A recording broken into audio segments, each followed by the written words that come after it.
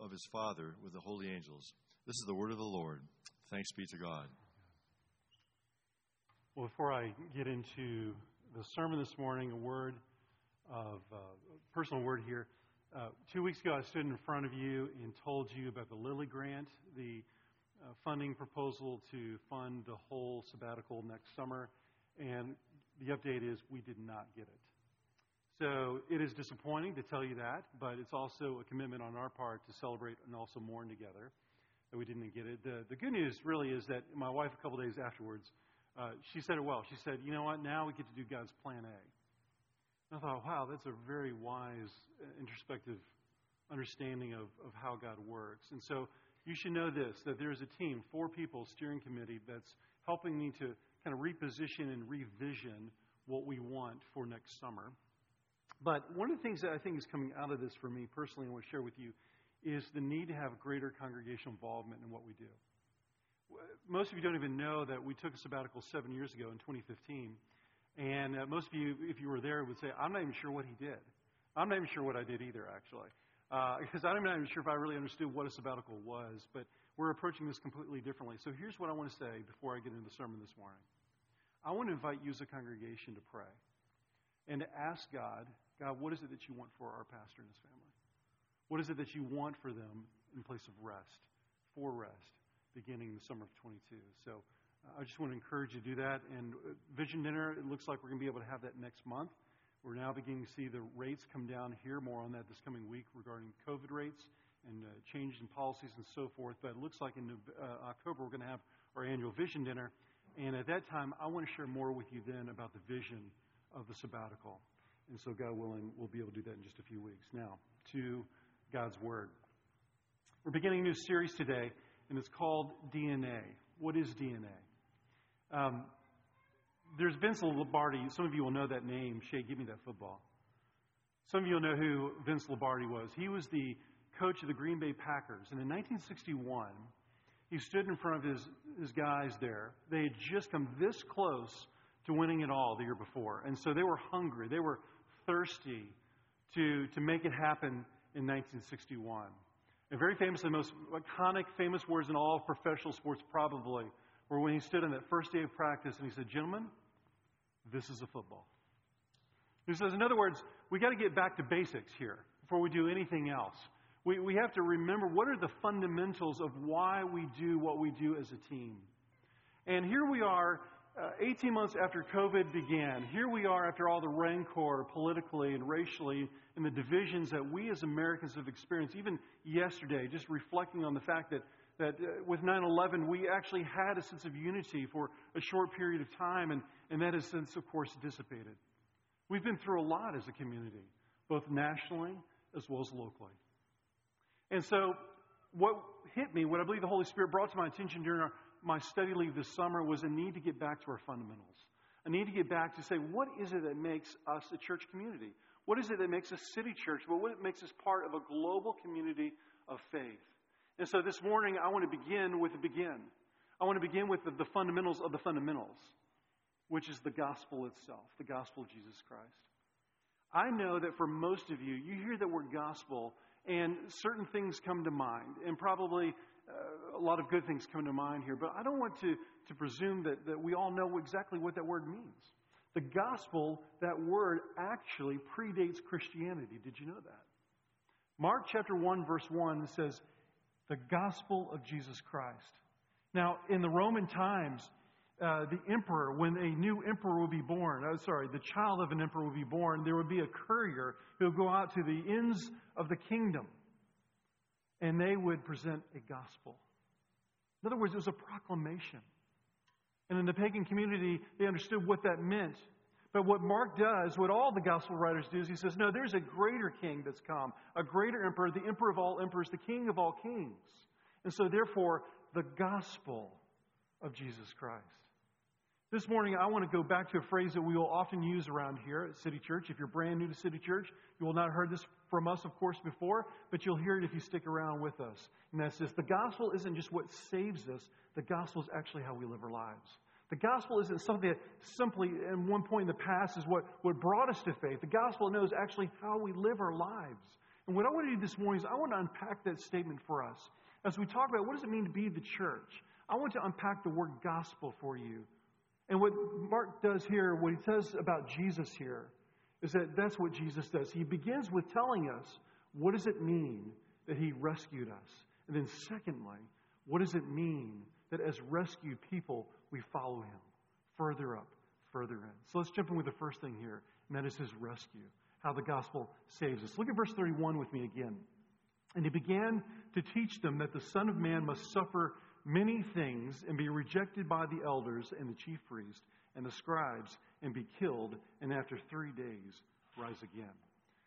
Context is important, and whenever you hear a sermon, you should also wonder, well, what happened right before that? Because these things aren't just happenstance. There's a storyline that's being told here.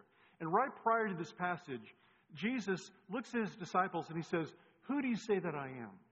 Very famously. And very famously, remember, Peter responds. Remember what he says? He says, you're the Christ. You're the Messiah. That's what that means. That's important because for 2 years, Jesus has been walking and training the 12. And for 2 years, they have looked at him as a rabbi only. Come follow me, chapter 1. And they do. But they think they're just following a rabbi. In fact, if you look at the language that the disciples use when they're talking with Jesus in that first 2 years, it's rabbi, rabbi, rabbi. And the other people outside the 12 almost always call him rabbi.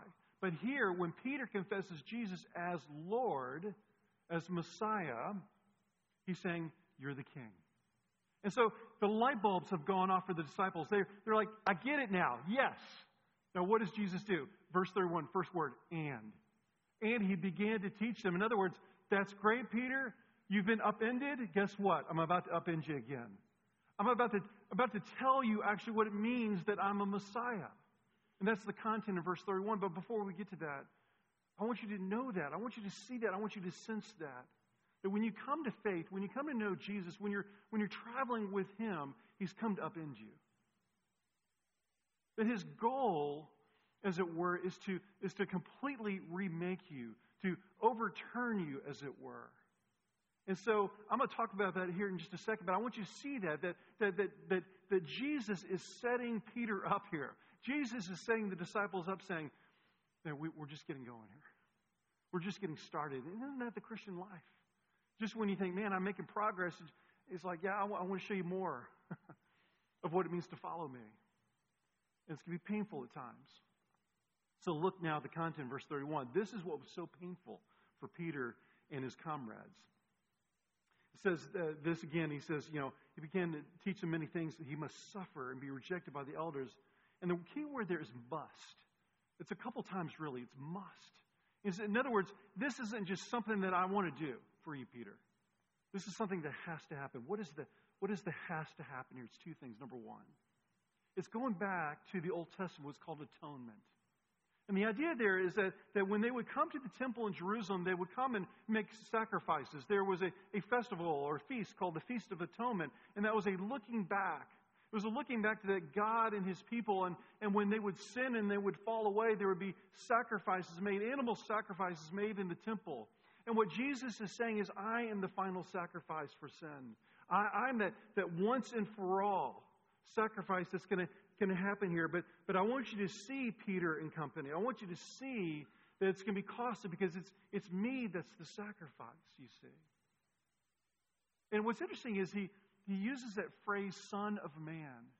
And actually that phrase, Son of Man, comes from Daniel chapter 7. In Daniel chapter 7, it's used in a slightly different way because it's a phrase that it's sort of like all the spotlights of Vegas, on the heavens waiting for something to happen. That's what the Son of Man will descend in glory, it says in Daniel chapter, and in power, it says there. And what is Jesus doing with that phrase? Jesus is saying, let me tell you what the way up is, where the spotlights are. It's on the way down. It's in my humiliation at the cross. And so what Jesus is saying is that the glory of God will be made manifest in the suffering at the cross, you see. And it's this powerful picture here that ransom must take place. Listen to what Psalm chapter 49, verses 7 through 9 says about this. It says, truly no man can ransom another or give to God the price of his life. For the ransom of their life is costly and can never suffice, that he should live on forever and never see the pit. In other words, all of us in here, when we've wronged someone, if you have a conscience, if you're feeling a sense of guilt, and you've harmed maybe to your spouse or a friend, and you have the sense of, hey, is there a way for me to make this up? Have you ever heard anyone say that to you before? Maybe it's not conscious, or maybe it's that sense like, how can I make it up to my boyfriend or girlfriend? How can I make it up to my coworker here? And you get that sense, and we know what forgiveness is. And I've preached on it here before, that forgiveness is saying, I'm not going to make you pay the cost because you can't pay the cost. That's the reality.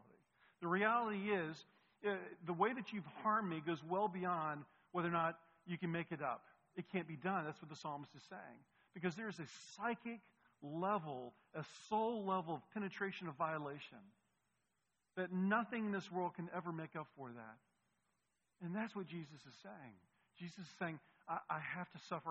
I have to go to the cross. There has to be a payment, an atonement for sin.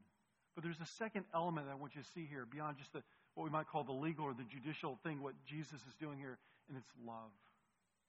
You know, I look around this room, and I see a number of you who are parents. And I see your children here with you. And I know this about you because I've been here long enough, since we started 13 years ago. And I know this is also true for me. It's also true for my wife, Kirsten. That if there was a choice between myself or my child, who shall live? I know who I choose. And it's not me. And I can only tell you that I would never think that way until I was a parent. And I've said this before, too, that there's something about becoming a parent that allows you to understand in a different way the gospel. There's the sense of like my child is driving me up the wall right now. That may be true. My child is irritating, like what they're doing, that behavior, that decision that they're making in their life is, but I don't know how not to love them, right? And that's exactly what's happening here. You see, the Trinity, Father, Son, Holy Spirit, God didn't need us in order to be fulfilled, to be satisfied. Father, Son, Spirit, we're perfect in relationship. We're perfect in satisfaction of love. But just like two parents coming together, or two individuals come together as husband and wife, and what do they naturally want to do? They want to bring progeny into the world. They naturally want to bring an outflow, an overflow of their love into the world. And when we see that, we understand that when a parent says, man, if push came to shove, I remember hearing a story not that long ago of a woman who had cancer, and the level of chemo that she needed was going to be significant, but she was pregnant. And they said, you're either going to lose your child or you're going to lose your life.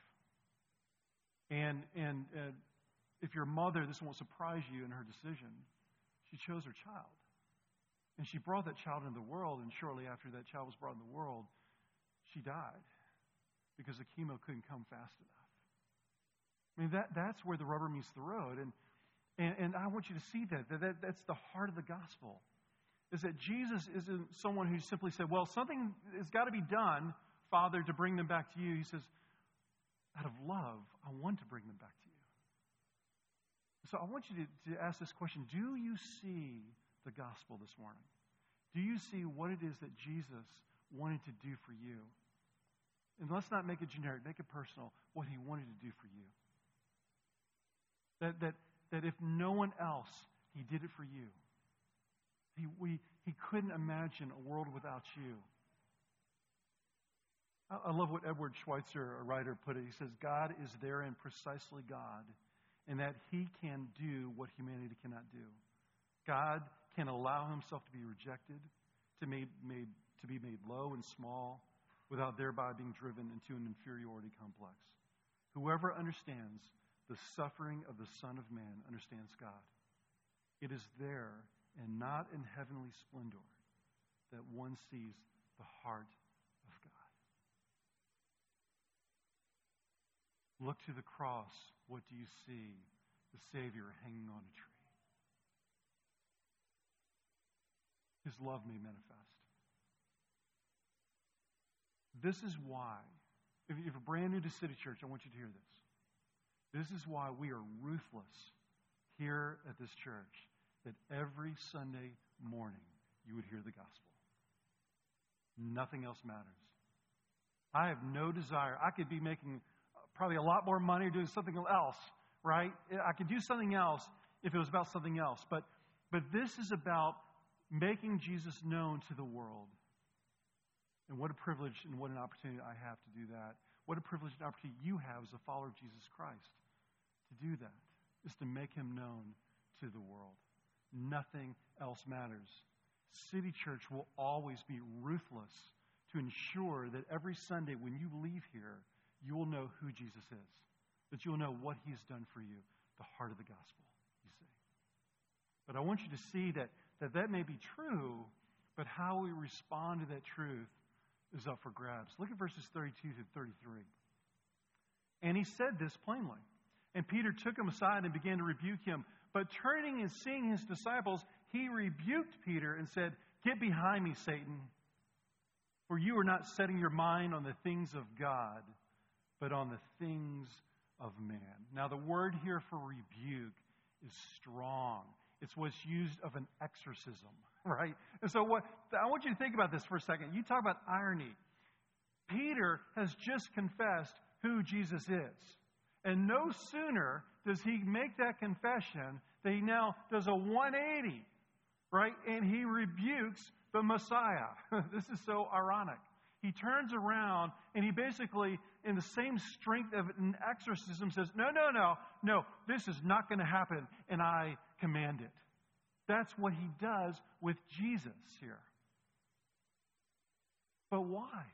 Why would Peter, right after making this proclamation, "Jesus, I know now who you are. You are more than a teacher. You are more than a rabbi. You are the Messiah that we've long awaited for." So why in the world would he respond the way that he does? And the answer is this. No disciple, no Jewish man or woman or child would ever imagine a Messiah who would go to a cross. That's why. They were looking for a Messiah that was one of two things, maybe a combination. Number one, it was some sort of military victor, some sort of general. And there were would-be Messiahs that had predated the coming of Jesus who tried to overthrow the Romans with violence. There were even disciples called the Zealots. And they were sort of the sons of thunder, James and John, right? They were sort of given over to the more militant, extreme version of this, as it were. And so they're looking for a way to get the jackboot of the Roman army off their necks, you see. And so that's part of what's going on here. But let's give them the benefit of the doubt here. Maybe that's not what they're looking for. Maybe they weren't looking for the violent extremist response. But maybe instead they were looking for the religious purist to come. Because there's so much corruption at the time in the Jewish councils, among the scribes, the Pharisees, and the religious leaders. The temple was corrupted. They knew that. We know the stories of what Jesus would do when he would come into the temple and he would see that corruption. And so they naturally were looking for a Messiah who would come and cleanse the temple, who would be a religious purist. But of course, Jesus didn't come simply to do window dressing on the temple. He came to destroy the temple, as it were. Here's the point. When Jesus comes into our lives, he comes to overthrow our understandings of who he is. All of us in here, myself included as your pastor, have notions and beliefs and narratives of who God is that aren't biblical, that come from somewhere else, that come from our culture and our society, but they don't come from the Scriptures themselves. Jesus has to overthrow that, friends. He has to come there, and I'm telling you, it's painful at times, right? It can make us uncomfortable. When I was a kid and adolescent, I grew a lot in one particular year. I know some Drexlers over here know exactly what I'm talking about. Like 7 inches in 1 year. I see a hand right there. And so I know what you feel, brother. Like when I was an adolescent, I grew all this, I'm 6'4" now, or I used to be 6'4", I'm shrinking now. But I remember what it was like, and they're called Charlie horses. You ever heard that phrase, Charlie horse? Now, I have no idea who came up with that phrase, but I tell you, I know exactly how they feel. And what was happening is that my bones, my femurs in particular, I think, and my legs, they were stretching. And it was so painful. I would wake up in the middle of the night in pain and cry out, and there was no amount of Aleve or Tylenol that could relieve that pain because it was just happening. And I think that's what the Christian life is actually supposed to be like. It's like if you really want to grow in your faith, you're going to have to be made uncomfortable. You're going to have to be be challenged in ways that you're not going to like. No one naturally likes to be challenged. No one naturally enjoys conflict. You shouldn't, by the way. But no one naturally enjoys the process of being stretched. That's what's happening when you're growing, and now your body's being stretched, and it's painful. There's no way around that. And so sometimes it happens right here. 13 plus years of ministry, there's been hard conversations I've had to have with people. Right? And God has given me loving authority. He's given our elders loving authority to have those conversations. And they're painful. And I can remember one right now of a couple infidelity and how uncomfortable and painful it was to confront that husband. And years later, how grateful he was. And what God did to redeem their marriage. And now they're thriving. Absolutely thriving. But it took a very painful confrontation, you see. And thanks be to God, it's not often that extreme, but that's what I'm saying to you, that if you want to grow in your faith, who here doesn't? Right? But if you want to grow in your faith, you need to assume you're going to be made uncomfortable. That your notions of the Messiah, your notions of the Savior, your notions of Father, Son, Holy Spirit will probably need to be challenged at some point. And your practice of that faith especially, that's the second part here in a second. Those practices are going to have to be challenged if you want to grow in your faith. We don't grow in our faith as individuals left to our own devices. We grow in our faith when we're in the practice of the faith, in the community of faith, teaching the faith, listening, observing, surrendering to the faith, you see. That's it. And so, I think, as I understand our calling here at City Church, is to make disciples in that sense. But the last thing I want to point out here, I wonder if this is what this was like for you when you heard, "Get behind me, Satan." Why would he say that to Peter? Was he saying, "Oh, you know what, Peter? You're demonically possessed right now. I need to do an exorcism. I'm going to rebuke you, brother." No, that's not the meaning of satanic. When we think of satanic, we think of Halloween, or we think of the movie The Exorcist, or we think of some sort of supernatural uprising or something like that. And I'm not saying it's less than that. But what I am saying is that any sort of worldview, any sort of belief system that would take us away from the idea that Jesus is front and center, He's the center of our everything. Any belief system, religious or irreligious, is by design and by definition, therefore, satanic. Anything that would cause us to move away from the centrality of Jesus in our souls and lives is satanic.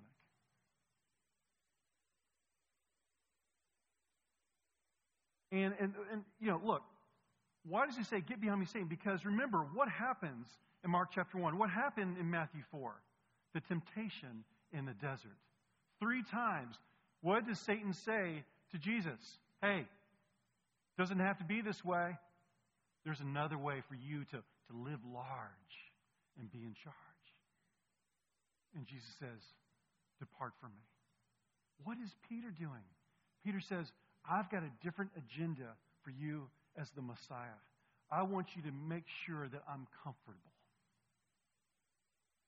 You're making me uncomfortable with this idea that you're going to go to the cross and then you're going to invite us to do that? No. Look, Christ did not come to make you comfortable. He didn't come to make me comfortable either. And so we need to redefine that. See, when we say that Jesus saves, what we're saying is He came to rescue us from our idols. What is an idol? An idol is an inordinate love. It's placing a love into something that wasn't intended to deliver the goods. Let me give you an example. Here we are coming towards the end of 2021, and I thought back to what happened when certain people stormed the Capitol in January. And there's an article, I think it was David Brooks in the New York Times, but there have been a number of articles over the last several years prior to this event that said the same thing over and over again. That with the decline of religion has come the rise of the ideology of politics.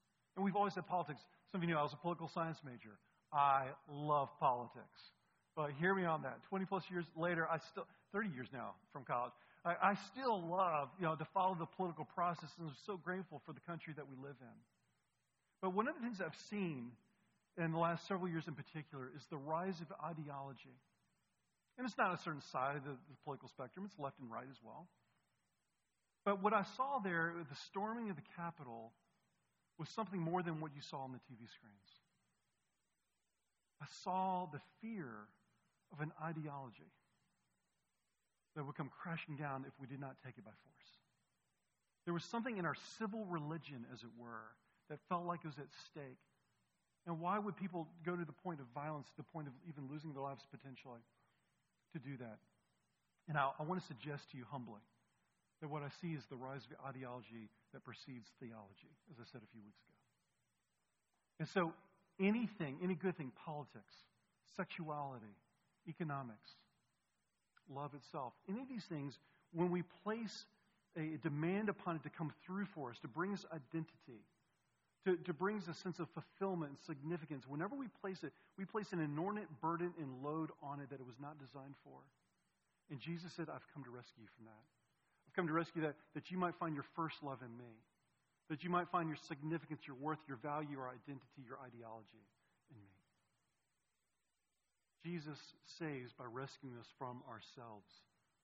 At least the last thing, and this is where I'm going to close. A little bit less time on this than the first thing for a good reason, is the setup here, the fundamentals. And that is, Jesus calls us to follow him as disciples. Look at verse 34 with me. And calling the crowd to him with his disciples, he said to them, if anyone would come after me, let him deny himself and take up his cross and follow me. Now, Jesus has rebuked Peter, and in doing so, he actually says he turns to the disciples and does it because he knows that Peter is simply just the mouthpiece. They're all thinking this. And then he looks at the crowd. Now he's involving everyone around him, and he says, come, follow me. Pick up your cross. Take up your cross and follow me. This is the heart of what we mean by discipleship here at City Church Eastside. What does that mean? Where does he want them to go? He says, pick up the cross. What was he referencing there? Remember, Jesus, as he goes to the cross, literally has to pick up the cross. In other words, discipleship is a call to go to your death. It's a fellowship in the sufferings of Jesus. It is a practice by which we die to ourselves and we say, I'm going to live for you and for you alone. And what that means is not just that he has to do a small little operation of little tweaks here and there in us. He has to go straight to the core of who we are. Rick McKinley, a pastor and writer, I love what he said here. He said, Jesus never remodels us. He doesn't improve us. Our very natures are the issue, not the cosmetic bits of looks and behaviors, ambitions. He goes right to the core of our nature, where the dry rot has corrupted the very integrity of our lives. Jesus didn't come to remodel your life. He came to be your life. Most of us want only a simple remodel that will cover up the rotting boards. Jesus plans to crucify our corrupted humanity and replace it with his perfect humanity. You know, when I read that quote, I couldn't help but think about what happened in Florida this summer at the Surfside condo development. We all know the story. Nearly 100 people lost their lives. And suddenly in the middle of the night, you saw that on the video there, the whole thing just came down suddenly. All those people lost their life. And you know, the preliminary investigation is still ongoing. But what it looks like is that the corrosive salt water, because they're right there on the beach, and just that wind blowing the water, and then there was a lack of drainage. You know, from an engineering perspective, there's a problem there with the drainage. And so when that corrosive salt water would blow in, when the rain would come and mix in with that, all that water mixed with the salt that was corroding would drain down to the pylons. And if you knew in advance that was what was happening to your building, and you had millions of dollars to spend, where would you spend that money? Would you spend it on tweaking and doing a paint job on the outside to make it look pretty? No, you wouldn't. Where would you spend the money? You go right to the core. You say, we've got to rebuild this thing. It's got to come down. We've got to rebuild this. Lives are at stake. Jesus says, lives are at stake. I have to tear it down. I have to go to the core. And the only way that can happen is that you have to die to yourself. And you have to live for me. Eugene Peterson put it this way, reflecting on Mark's gospel. He said, the gospel Mark is so graphic this way. The first half of the gospel is Jesus showing people how to live. He's healing everybody. Then right in the middle, he shifts. He starts showing people how to die. Now that you've got a life, I'm going to show you how to give it up. That's the whole spiritual life. It's learning how to die. Now listen in light of that with what Jesus says in verses 35 through 37, the great paradox of our faith. For whoever would save his life will lose it, but whoever loses his life for my sake and the gospel's will save it. For what does it profit a man to gain the whole world and forfeit his soul? For what can a man give in return for his soul? I want to conclude by showing you two things about what that means in terms of being a disciple of Jesus.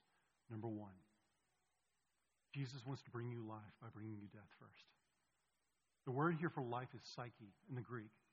And we get the word psychology from that. And psychology is the study of identity. Kirsten and I were trained as counselors before I became a pastor. And a number of people in here, as I look around, have been trained in psychology.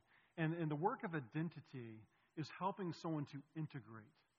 We use that word, it's a wholeness is another word that we use. It's the idea that we want to integrate the soul and the psyche, the life of the person, that they might walk as one, that they would run as one, that they would live as one. Integration work, you see. And what Jesus wants for us is what he's saying is saying, if you really want to be integrated, if you really want to experience wholeness in your life, you have to get your priorities right. So in your economics, in your sexuality, in your love relationships, in your work, in your achievements, you must put things rightfully so. And so if we look to, for instance, to our career, because in traditional societies, most people look to their families to make a name for themselves. It is my family name. It's the size of my family. But in the Western individualistic West, where do we find our identities? Typically, it's in our work. Or it's in some other type of achievements, in our independence. It's in our expressions of our individuality. And what Jesus says is, if you put the cart before the horse, you'll never arrive at the destination that you want to be at. Integration, wholeness. He says, as Paul says in Galatians chapter 2, I've been crucified with Christ, and I no longer live, but Christ lives in me. Integration, wholeness here. C.S. Lewis put it this way in one of his works regarding this idea that what is it that our purpose and mission is. He said, the church exists for nothing else but to draw men into Christ, to make them little Christ. If they are not doing that, all cathedrals, clergy, missions, sermons, even the Bible itself are simply a waste of time. The purpose of City Church is to see you integrated as a disciple, is to keep first things first in your life, so that you might speak to the political world, to culture, to society, to each other, in a way that would bring forth life to the nations, to the world. That's the mark of what it means to be a disciple. Jesus changes us from the inside out so that we might go to the outside world to bring Jesus in. And it leads to the last thing I'm going to say here very quickly. He gives you a new mission in your life. Here's the closing question I have for you. Do you know what your destiny is? Right now, this morning. Do you know what your destiny is? Do you know what your mission in life is? I am convinced that most of us in here have only a small piece of it. That if we would just say, Jesus, command me, my time, my talents, and my treasure, reveal to me what is your mission for my life, we would have so much more shalom in our lives. We would have so much more integration and wholeness.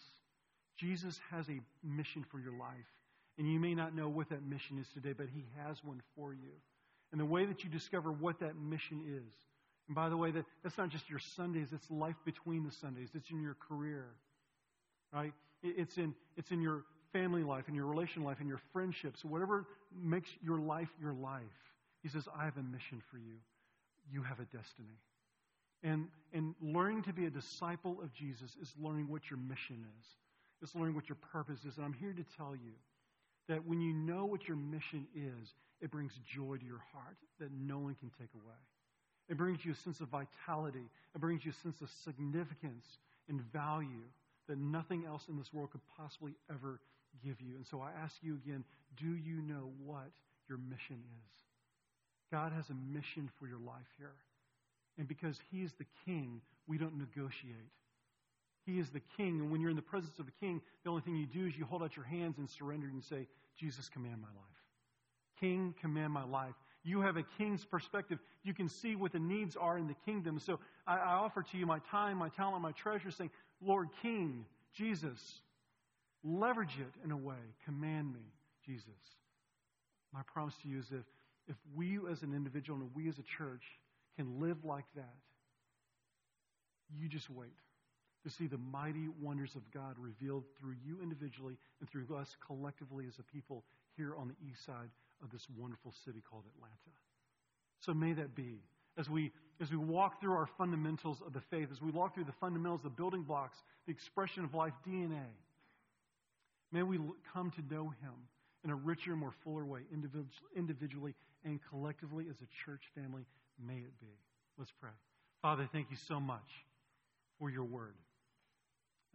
Here at this church, as you know, Lord Jesus, we believe that your word commands us. That the goal in our lives is to learn what it means to be obedient to you. Father, there's resistance within our hearts right now. There's been resistance within my heart this past week. There's resistance in the hearts of all the people that sit here today.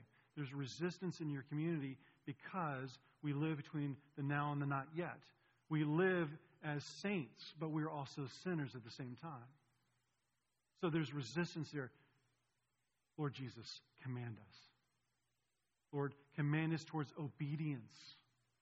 That we would die to ourselves, that we would die to being captains of our own destiny. So, Lord, command us to follow you further up and further into the life that you have given to us. Lord Jesus, thank you for the gospel. Thank you for the proclamation, the good news that you came to live the life that we should have lived and you died the death that we deserved so that we might receive the risen life that you have designed for us, true life, psyche. And so, Lord, may it be that in our bones and in our flesh we practice the kingdom, that we live it inwardly so that we might take it outwardly to the nations, that we might bless the poor and the powerless, the privileged and the underprivileged, and all those in between, that they might see the love of Jesus Christ displayed. Thank you for the proclamation. Thank you for the gospel. We pray this in your name, Jesus. Amen. Amen. We're going to take some time now to respond to God's word through confession.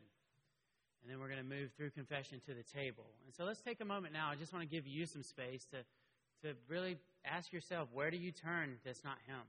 Where have you turned this week instead of Him, instead of dying to that, and you've turned to something else, we've turned to it instead of Him. And so what is that? Let's take a moment and ask the Spirit to